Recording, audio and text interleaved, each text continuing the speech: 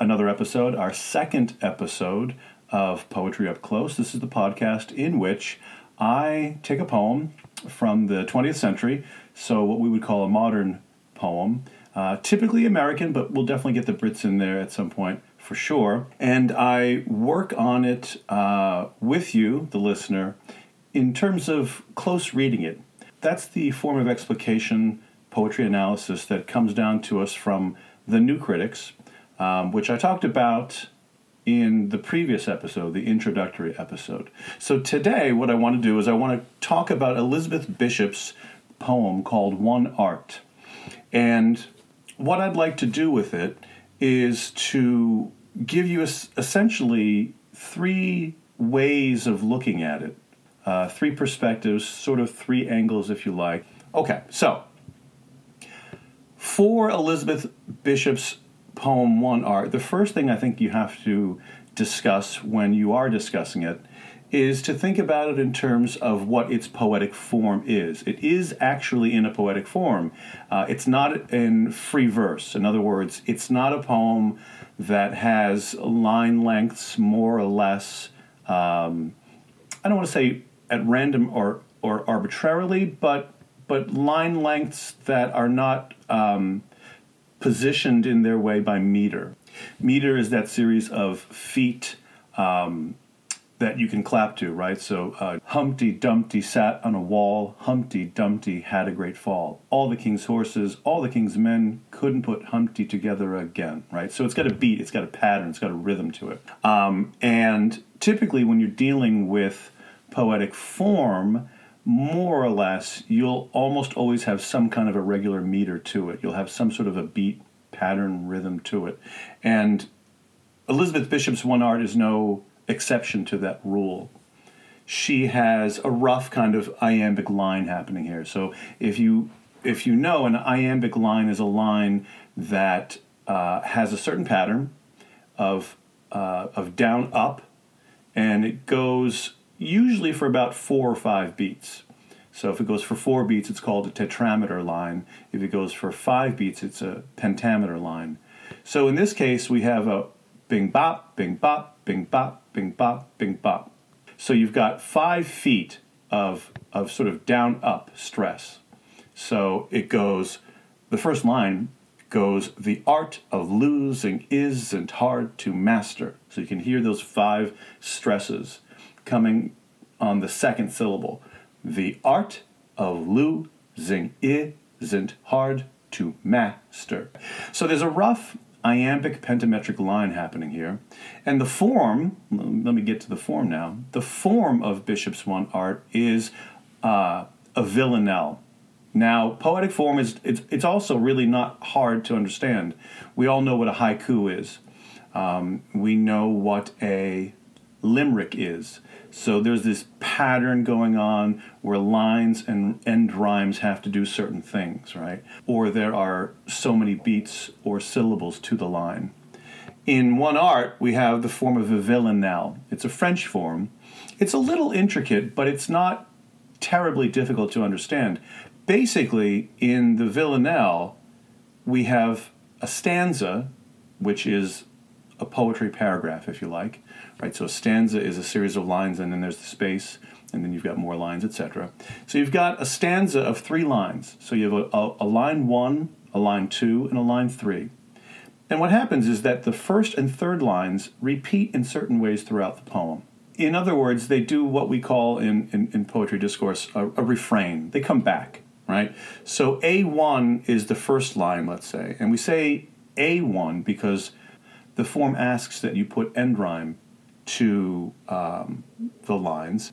So the form here it's a little complex, but really it breaks down pretty easily. What you've got is you've got 3 lines for each stanza. And then you have 1, 2, 3, 4, 5, 6 stanzas all told. The last stanza has 4 lines, and I'll get to that in a second.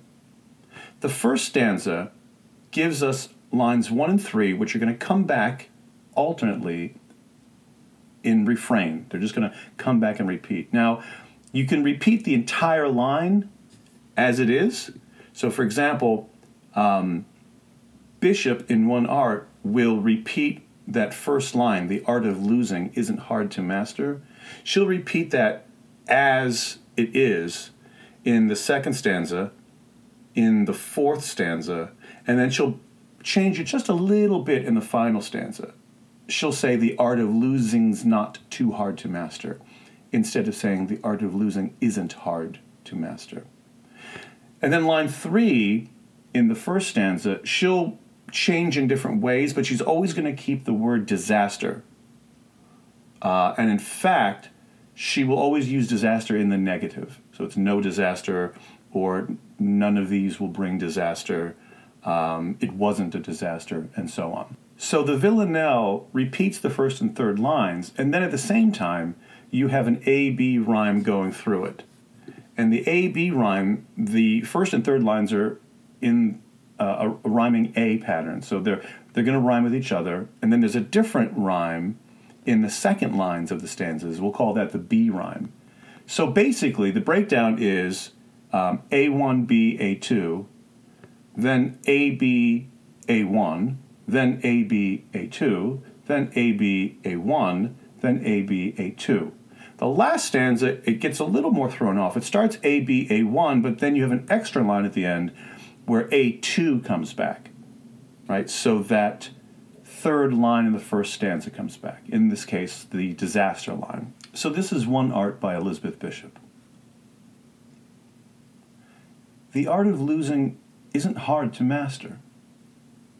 So many things seem filled with the intent to be lost that their loss is no disaster. Lose something every day. Accept the fluster of lost door keys, the hour badly spent. The art of losing isn't hard to master. Then practice losing farther, losing faster, places and names, and where it was you meant to travel. None of these will bring disaster. I lost my mother's watch. And look, my last, or next to last, of 3 loved houses went. The art of losing isn't hard to master. I lost 2 cities, lovely ones, and vaster, some realms I owned, 2 rivers, a continent. I miss them, but it wasn't a disaster.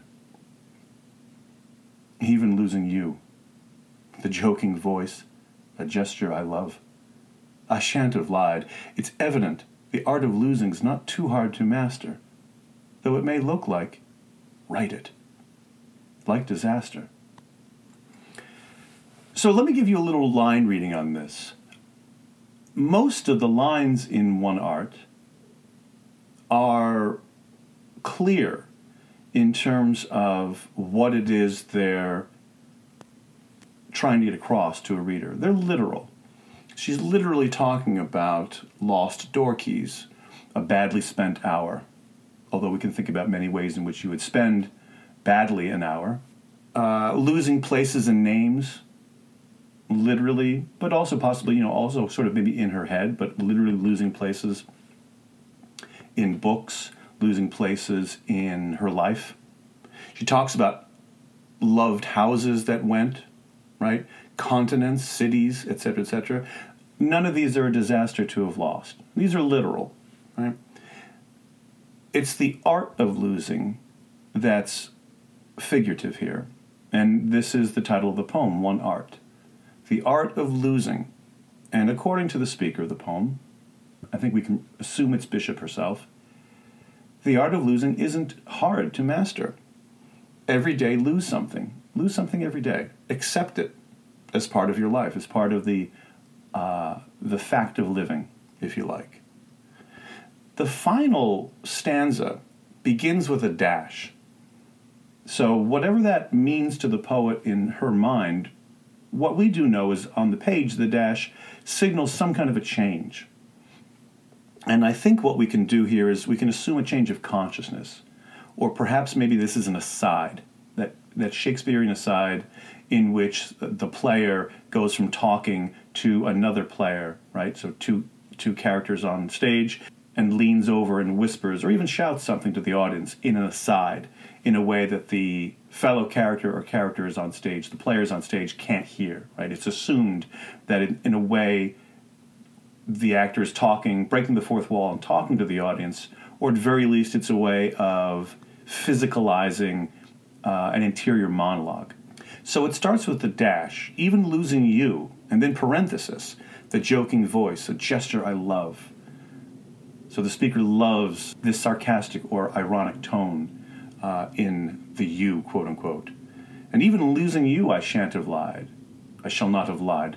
In other words, it's not hard to master. I was able to lose you too. It's evident the art of losing is not too hard to master, though it may look like disaster. Between look like and like disaster in the final line is another parenthesis.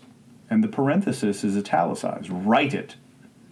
This is the poet speaker, Bishop herself probably, encouraging herself to write it, to make use of the disaster or the not-so-disaster of her own life, and work with it in her art, in her writing.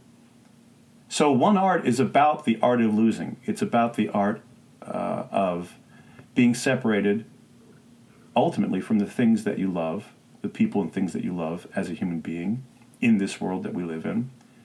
It's also at the very end a call to arms, if you like.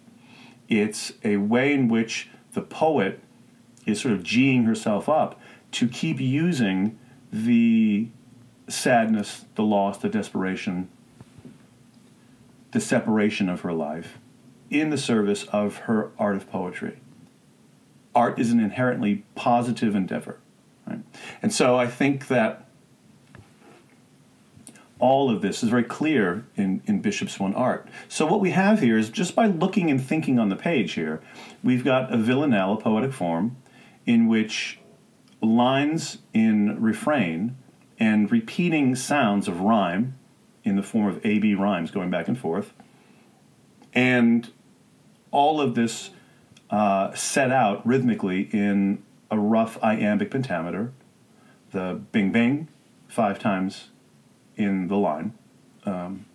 All of this, with obviously the content, the subject matter of what's being said literally, is melded together with the figurative of emotion and concern and pain and loss, but also the denial of that too, the coming to grips with that as well, to create a personal poem, both to the you of the poem, but also to the poet herself. All of this is melding together to create a personal and yet public utterance of how the poet feels about loss, the condition, the inherent condition of loss, the